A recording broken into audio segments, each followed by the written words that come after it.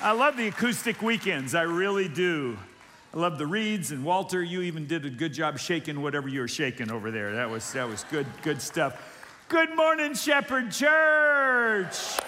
We are blessed to be together. For those of you I don't know, I'm Pastor Jeff, and I'm thankful this morning to ask you to open to the 23rd Psalm that we have been studying, the greatest of all time, as Pastor Dudley has called it, I know it's kind of weird. We have a ram behind me, but we're talking about sheep, but we'll make it all work together here, because this psalm is so rich. If you've missed the lessons up to now, you need to get back on YouTube and watch those. And we're going to pick up in the third verse of this special and memorable psalm. Let me also welcome those who are at Woodland Hills and Agua Dulce, or maybe watching outside on the big screen out there.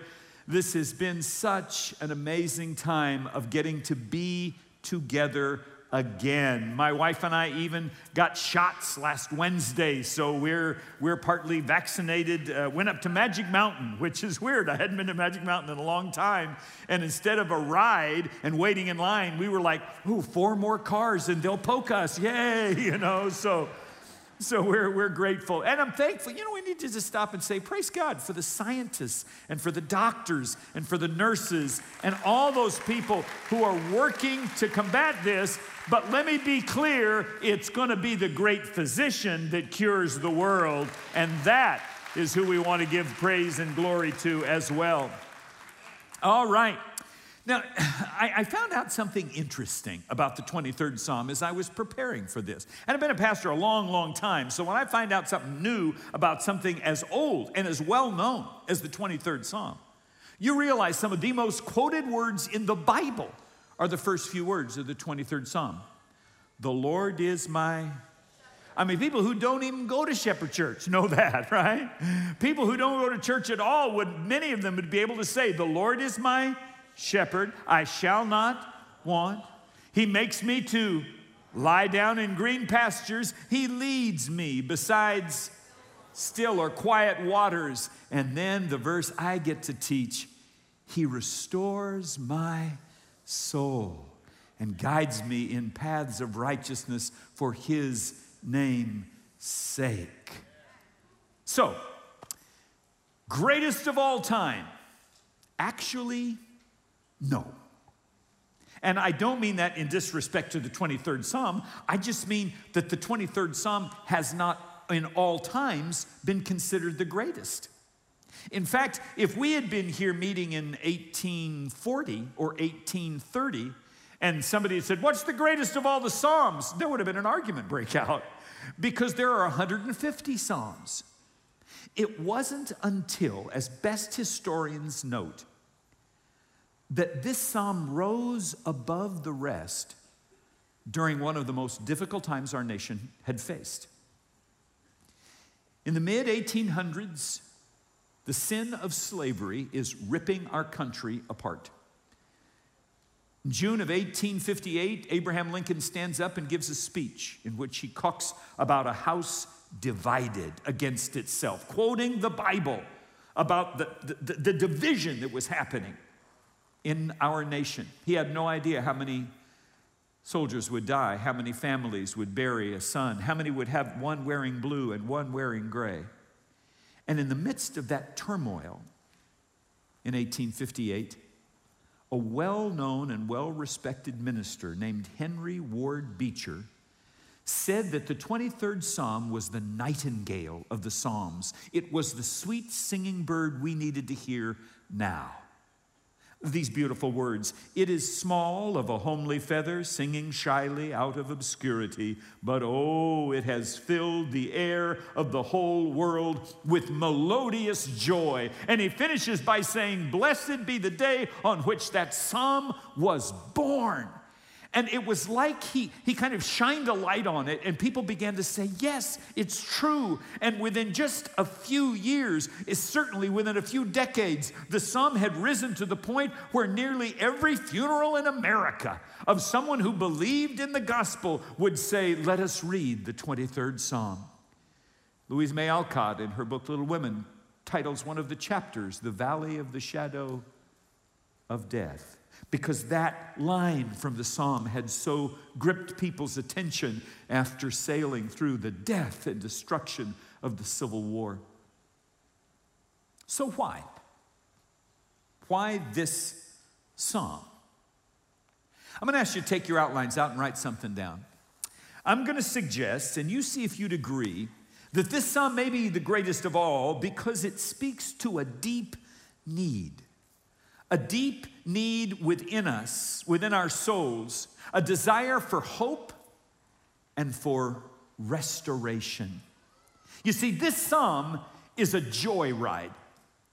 It takes you down to the valley of death, but lifts you up and finishes. I'm sorry if this is a spoiler for any of you that haven't read the rest of it, but it finally says, yay, he's going to set a banquet before me in the presence of mine enemies, and I will live in the house of the Lord forever. It's a movie that you'd come out if it were a film saying, man, I love that. Let's watch it again.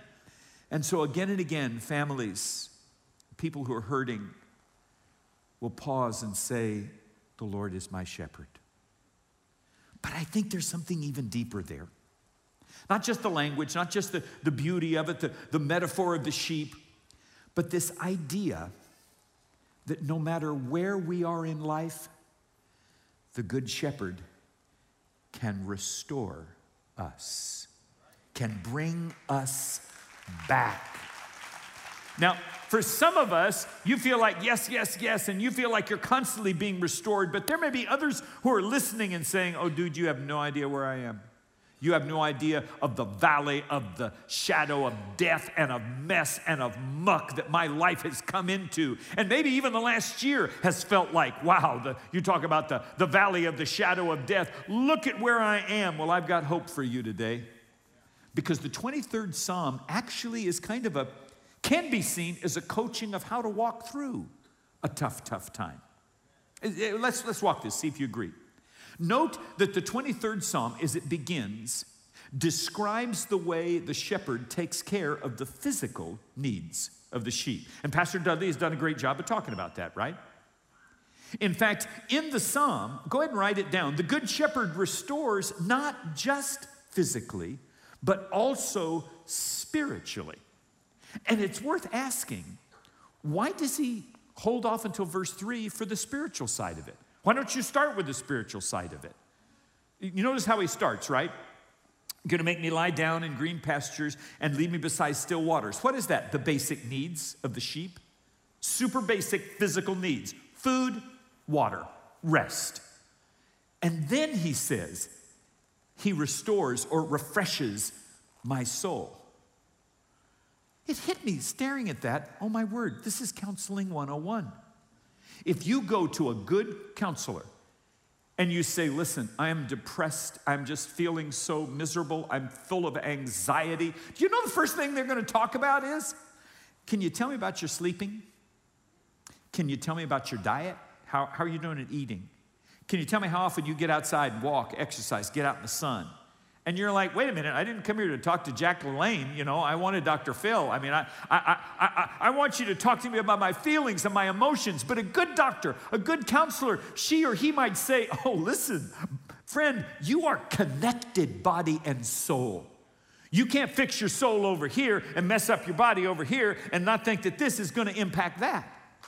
And for that reason, the shepherd would make sure the sheep have pasture and rest and water, and then says, through all of this, he also reaches within and restores my soul. There's a great Old Testament story that clarifies this. Probably, I don't know, maybe as much as 100 years after this 23rd Psalm was written, there was a prophet whose name was Elijah. His story is found in 1 Kings chapter 19. I haven't got time to tell all of it, but the guy got to a place where you talk about depressed, you talk about absolutely at the end of his rope, you talk about somebody who is like, you know what, I give up. You don't think so? Listen to what he does. He goes out into the desert all by himself, leaves all his friends, even his servant behind, because Queen Jezebel has said, I'm going to kill him. I'm going to have his head on a plate. And he just freaks out about it, comes to a broom brush, so just kind of a place of shelter in the desert, sits down under it, and he prays. But listen what he prays to God. He prays he might die. And here's his prayer. I have had enough, Lord. Anybody ever prayed that prayer this year? Huh? Some of you prayed it in the car on the way here. Just knock it off. I've had enough. Oh, Lord, come now. I have had enough. And listen to the way he continues. Take my life. I'm no better than my ancestors. He is so down that he's like, just kill me, God. And he lays down as if to just die. So then God steps in with an angel. But watch what the angel does. The angel doesn't counsel him. The scripture says, all at once an angel touched him and said, get up and eat. What? Get up and eat. Eat something. And he looked around, and there by his head was some baked bread over hot coals. He's in the middle of nowhere, and God has brought Panera right to him and has said, here, Elijah, what you need is some food. And then he lays down and sleeps, and some rest. And by the way, if you read on, the angel wakes him up, does it again. It's like, you have got to take care of your body if you want your soul to have a chance at restoration. Now, I'm just gonna go here. During COVID time, some of us have let things like sleep, habits, and maybe even our diet. Have I got any Netflix bingers who'd be willing to admit, or Amazon Prime, or whatever, Disney, whatever, and that you found yourself staying up maybe later than might be really healthy, right? And what are you doing? Hey, honey, what kind of garbage we got? All right, I'll just eat it. Well, you got more cookies? Sure, some chocolate. Okay. My wife and I got hooked on a show. I'm not even going to tell you what show because I don't want you to get hooked on it, but it's good. And it's one of those shows that where every time you come to the end of an episode, you're like, oh, no way. Let's watch one more. And so click. And you watch the next one. And then, one more, click. And one night, this is embarrassing. It's night during the week, right? I got to get up the next morning, work at Pepperdine. And she goes, Jefferson, it's 12:45. Oh, let's see how long this next episode is. I'm sorry. If you're staying up till 3:30 watching TV and trying to get up at 6:30 and you wonder why you're not feeling good about life, hello. If you're not taking care of yourself and exercising and getting out in the sun some, hello. The shepherd says, sheep, don't expect me to be able to restore your soul if you're treating your body like trash. So let's just let that sink in. But understand that the shepherd's not just concerned about your body. The shepherd isn't just saying, well, if you eat right and exercise, you'll be fine, little sheep. And that's why in verse 3, the writer, David, says, oh, but listen, he does give me food, and he does give me rest, and he does give me water, but he, the good shepherd, refreshes not my tongue, not my throat, my soul. Friends, I'm very thankful that our government is, getting ready to send out more checks to people who need them. Praise God for that. But the government will never be able to write a check that will heal an aching heart. And nobody will ever be able to write a check that will make a family that is ripped apart all of a sudden come together. We've got to go to the good shepherd if we want that kind of good help and that kind of restoration. And praise God, he is ready. He is willing. He is able. I'm intrigued at how restoration and restoring things. The Hebrew word here, for those of you interested in it, is the word shuv. And the word shuv in Hebrew means to return or to put something back as it was, or maybe it can even mean to turn someone again back into the way. It's like getting it back to where you ought to be, kind of like turning back time. Now, I think all of us can recognize that when we see the popularity of shows about restoration. You know, shows about remember this old house? Or the show Extreme Makeover, right? There's just something exciting, and we will sit and watch paint dry, literally. We will sit and say, look at this, come here, look what they did to this house. I mean, I got some pictures, of an old house that they restored, and wow, how pretty, beautiful. But the ones that I get caught on, oh, dude, it's the shows about car restoration. Have I got any car buddies in here who, oh my goodness, you see them take some old junker jalopy and more miracles, and you think, I would drive that in a heartbeat, except I can't afford it. I mean, that's just beautiful. Or I even take like an old truck. This one looks like Mater from Cars, and they clean and polish it up and do amazing work on it. Man, even an old vintage, one that was made before any of us here were even born, seeing that drive down the street, you just want to tailgate them for a while and go, that is so cool. Or maybe a car that you remember from your childhood. My mom drove a 64 Mustang. She never let me drive a 64 Mustang, but my mom back in the day drove a Mustang before we all knew how cool it was going to be. So why? Why take something that's messed up and junked up and make it new rather than just throw it out and get you a new one? I went to my sister's and chatted with her. Hey, how are things going? She said, Willie. Now, her husband is retired, worked for the gas company, and now he's doing stuff around the house. And he was going to do a retaining wall. And I said, what? She said, he's gone wheelbarrow crazy. I said, what do you mean? Well, he had this old wheelbarrow that he went out to get to do the retaining wall, but when he got out of the garage, it was rusty, and a big chunk of it, literally, the pan was rusted out. The wood was all splintered and cracked up, and so I'll tell you, if I have a wheelbarrow that looks like that, you know where I'm heading next, right? Home Depot. I'm going to go get me a new wheelbarrow and throw that one out. But Willie said, no, I can fix this.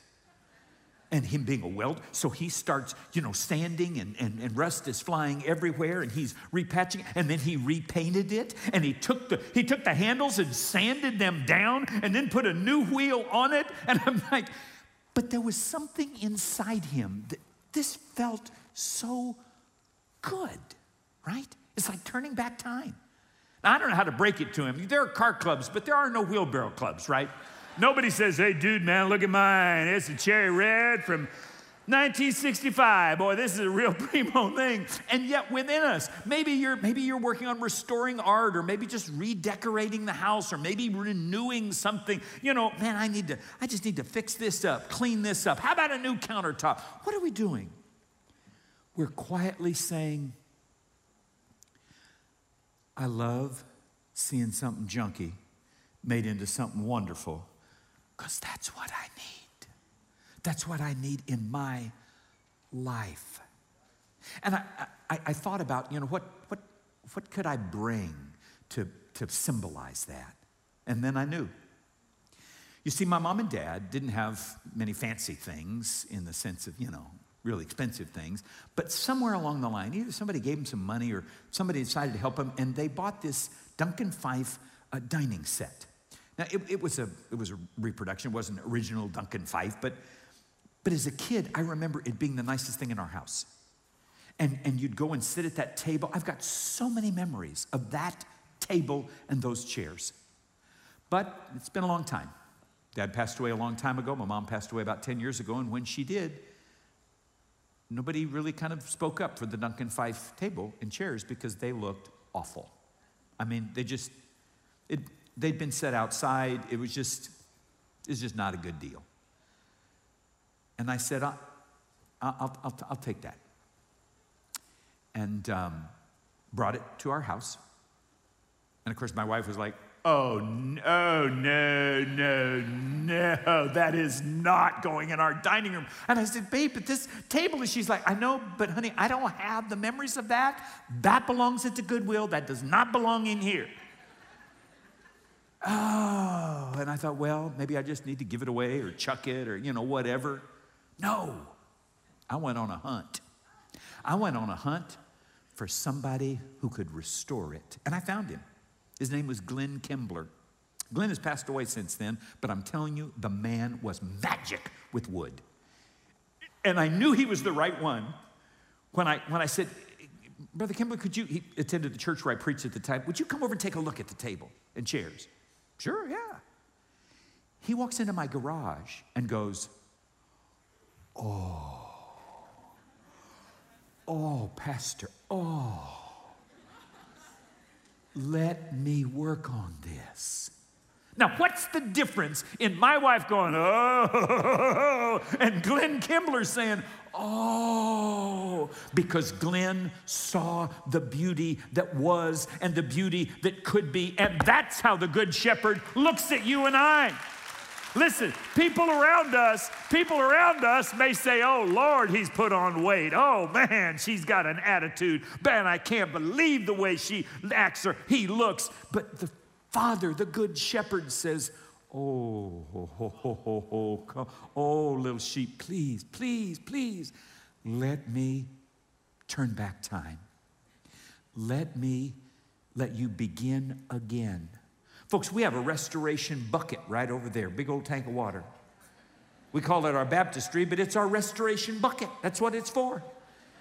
And let me tell you, the old is gone and the new comes out. And the Holy Spirit and the God of gods and Christ himself restores our souls. But hang on now, before you jump in and say, oh, honey, we need to do that with grandma's old chairs. Let me tell you, there's a lot of folks out there offering restoration. And I just say it, not all of them know what they're doing. In fact, mark this down. One of the key things about restoration is getting the right restorer. If you don't get the right restorer, you're not going to end up with what you'd like. And I'm going to give you the list we went through when we were looking for Glenn.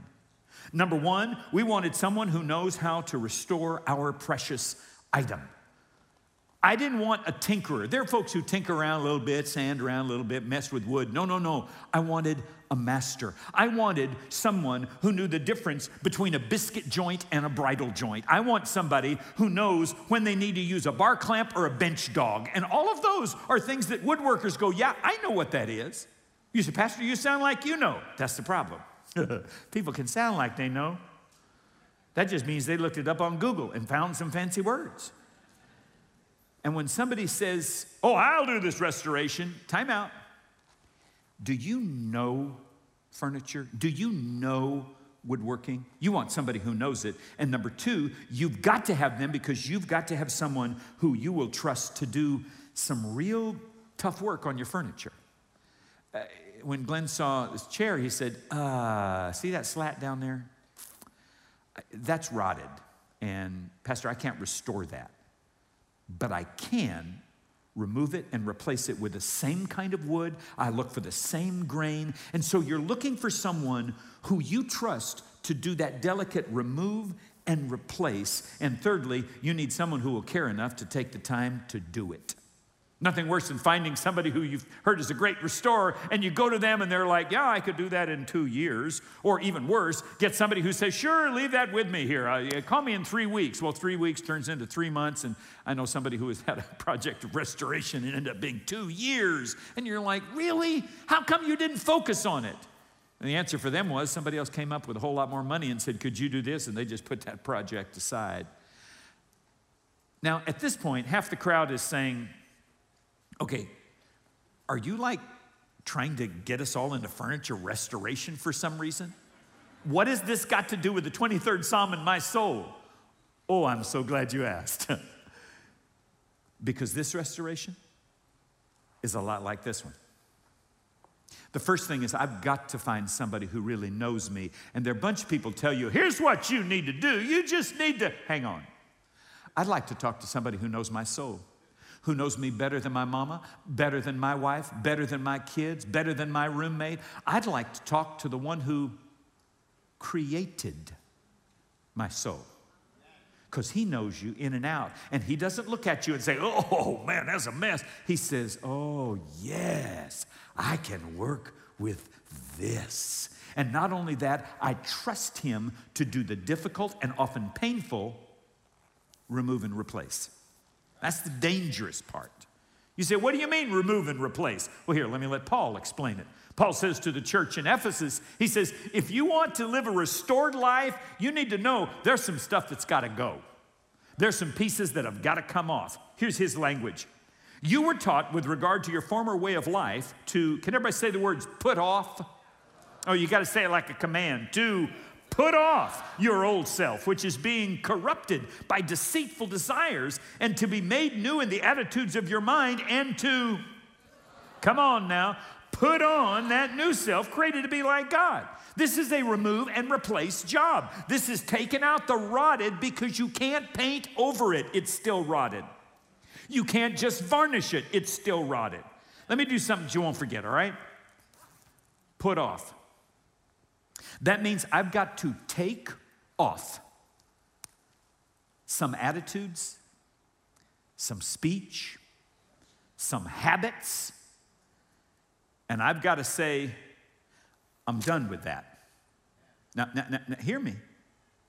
This is painful because these habits are comfortable. And I've always been this way. Yeah, but it doesn't make it right.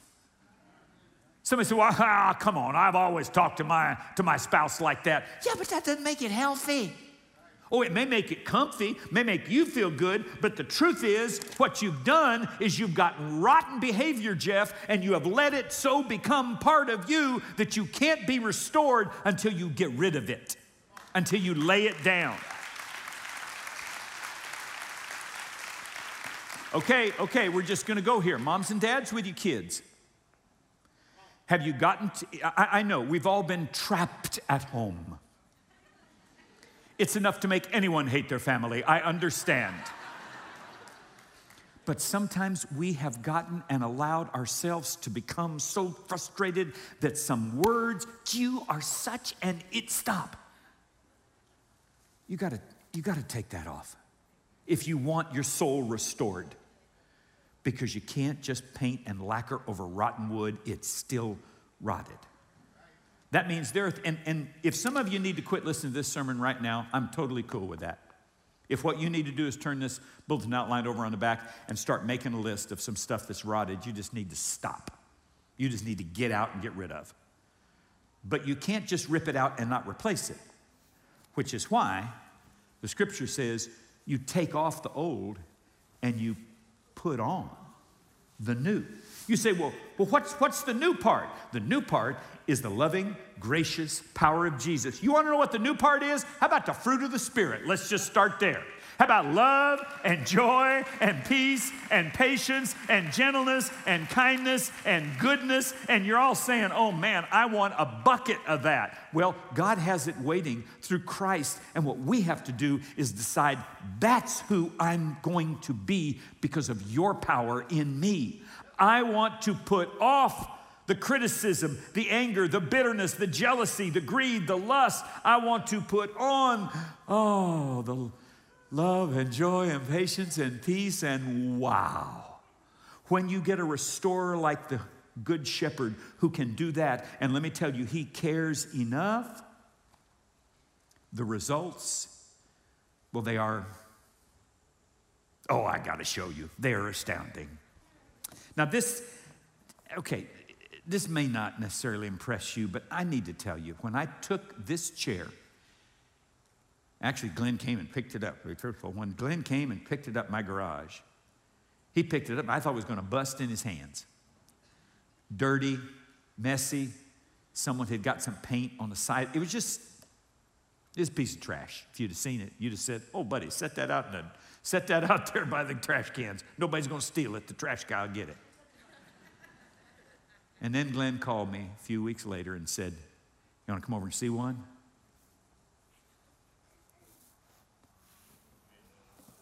Now, it wouldn't do in Buckingham Palace. But let me tell you, when I see that chair, I am back in 6th grade. When I see that chair, I am transported to, quite frankly, a more innocent time. And I remember my mom and my dad praying around the dinner table. I remember the faith in our family. And when it's like time travel. Folks, this is what God wants to do in the 23rd Psalm. He said, little sheep, let me restore. Let me take you back to where you were. Let me wash away, take away, sand away. And I know, we're ready to say, yes, sign me up, man. Bring on the sander. Let's go. But just hang on now. Hang on. Because just like Mr. Kimbler had some rules, I couldn't come around his shop while he was working. He said, I'm sorry, I don't need you looking over my shoulder. And I was not supposed to come and tell him how to do it because there's only a few rules, and the rules of soul restoration are the same. Here we go. Number one, write it down on your outline. Just turn it right over there on the back and write down, the shepherd is in charge of the project, not you. We submit to his guidance. The very first verse of the 23rd Psalm puts you and me in our place. The Lord, help me, is my... Okay, that means he's the shepherd and I'm the, he's the Lord and I'm the servant, That means he's the boss and I'm not. You can't restore your soul and still be the captain of your ship. You have to say, Jesus, take the wheel. Have you ever tried to drive a car from the back seat? Yeah. Don't poke him. I see. Don't poke him. This is for you. Let me tell you, driving a car from the back seat is a good way either to cause an accident or start a fight. Because car makers were smart enough to put how many steering wheels in the car? Yeah, one. That doesn't mean somebody can't say, oh, look out, or, you could go here. But at times, the driver just has to say, I've got the wheel. When you sign up for Christ's restoration of your soul, you give him the wheel, which means you don't say, oh, wait, Lord, I know a way to cut through here. And Jesus says, excuse me, you want to drive? Because I can get out. I can get out if you want to drive. No, you got it. You got the wheel. Thank you. Then you will forgive her, won't you? Yes, sir. Yes, sir, I will. Oh, wait a minute. Hey, Lord, I know this area real well. And if you'll take this turn, oh, pardon me? You want to drive? Then you will say, I'm sorry. You will. You just don't know. Okay, here's the wheel. I'm out. God bless you. Good luck. No. You see what I'm saying? Number one, we have to say, you're the shepherd and I'm not. Number two, we have to recognize that the shepherd will guide and correct us, and we are sheep who trust his voice. Now, for those who say, listen, Pastor, this is the hard part for me. I read stuff that Jesus says and I'm like, really? Well, maybe it's because you've been treating it as rules as opposed to a relationship. Jesus describes the shepherd. John 10, Pastor Dudley spoke about a part of it a couple of weeks ago. I love this moment in John 10 where he says that the gatekeeper opens the gate for him, that's the shepherd, and the sheep, and here's the line, listen, everybody say listen. They listen to his voice. And he calls his own sheep by name, and they follow him. They don't just follow him because he knows their name, right? There's not Walling sheep this way. I mean, if there was a big sheepfold with a lot of different shepherd sheep in it, and I'm like, hey, Walling sheep. No. I call them by name. Fluffy, Muffy, Scruffy, Buffy. I get my sheep, and out we go. But the sheep don't call, even just because of the roll call, they don't follow for that. He says his sheep follow him because they know his voice. They'll never follow a stranger. In fact, they'll run away from him because they do not recognize a stranger's voice. Folks, you gotta read the Word of God to get to know the voice of God, so that when you hear the voice of God, you say, yes, I trust you. Listen, if all the lights in this building went out because of a blackout, and the backup system we've got somehow didn't work, I know some people who work here. And if I heard, friends, if I heard Pastor Tim hollering this way, I'm going that way. If I heard some of the folks that I know this building really well and say, walk this way, because there's lots of voices hollering in the dark. Can I get it? Oh, yeah? And what we do is we listen and we follow his voice, because lastly, the shepherd restores our soul through grace. Not through our grit, not through our hard work, but rather through his grace. And we give him praise for his love.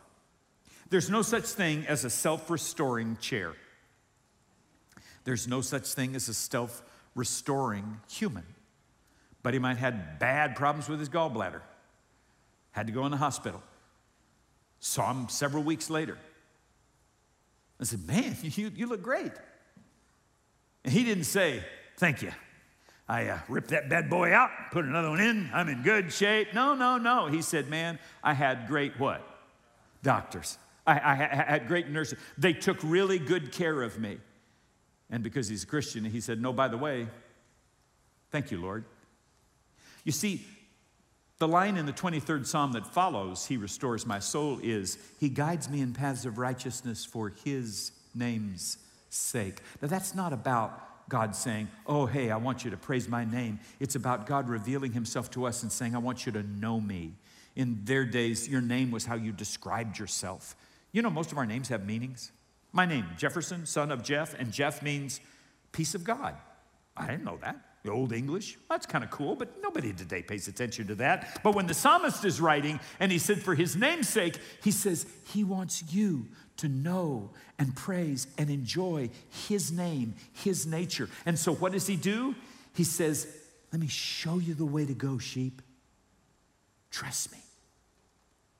And then what does the sheep do? Thank you, shepherd. Thank you for seeing us through, God, a year of crazy, wild, scary death. Thank you for walking us through being trapped at home. Thank you for times when we wondered what would happen to our economy, or what would happen to our country, or what would happen in violence in our cities. Thank you, good shepherd, for leading us through the valley of the shadow of death and restoring our souls as you did it. And oh, how good it is to be together again today. Can I get a, oh yeah. This is what we lean into. Peter knew what it'd feel like to fall hard and need restoration. And when he becomes an old man, after as a young man denying Jesus, he writes this, and the God of all grace, who called you to his eternal glory in Christ, after you've suffered a little while, will himself, there's that word, say it with me, restore you and make you strong, firm, and steadfast. I have to wonder if he wasn't thinking about the 23rd Psalm. I have to wonder if he wasn't thinking, walk in paths of righteousness for his name's sake. I wish, I truly do, that soul restoration were as quick and painless in many ways as me getting a chance to let Glenn Kimbler restore this old chair. And yet, it's not. You don't just drop it off and pick it up. I'll come back and get my soul in a week. Thank you, Lord. He said, oh, no. You lay right down here, and we need to do some work. So I want you to know God's restoration shop is open this morning. In fact, you're there. Not this building. You may be there sitting at a kitchen table. You may be there outside watching the screen. You may be there in your bedroom wondering if anybody cares. Well, he does. There's a good shepherd who loves you, and he would love to restore your soul. But I got to tell you the secret of the word shuv. Shuv doesn't mean polish. Shuv doesn't mean put lacquer on it. Kyle Welch, my good buddy here on staff, pastor who does so much great study, said, Jeff, it really is the picture of a sheep who started heading this way. Here, let me show you. Sheep supposed to be heading this way, and starts heading off towards Jones's, right? And God says, little sheep, may I restore you?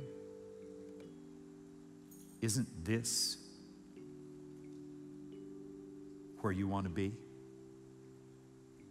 Now, friends, that's easy for me to do with this chair. It's a whole lot harder for me to do with this here. Which is why I say, God, I'm sorry. Can you put me back on the path?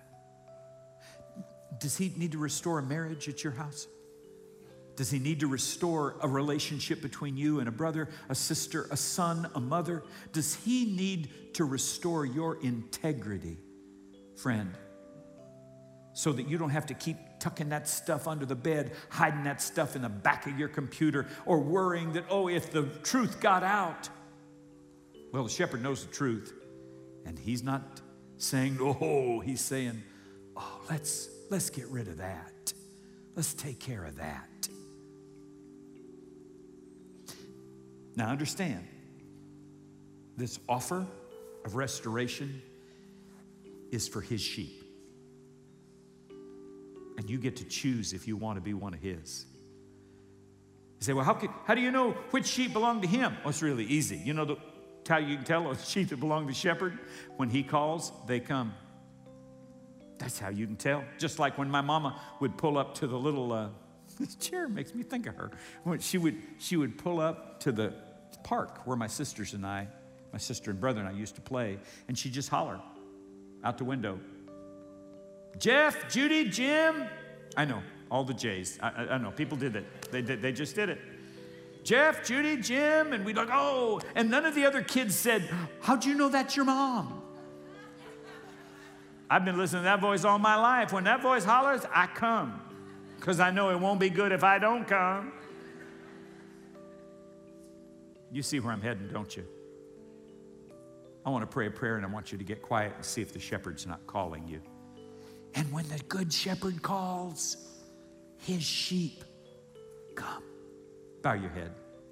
Father, I pray today for those who are desperate to hear your voice.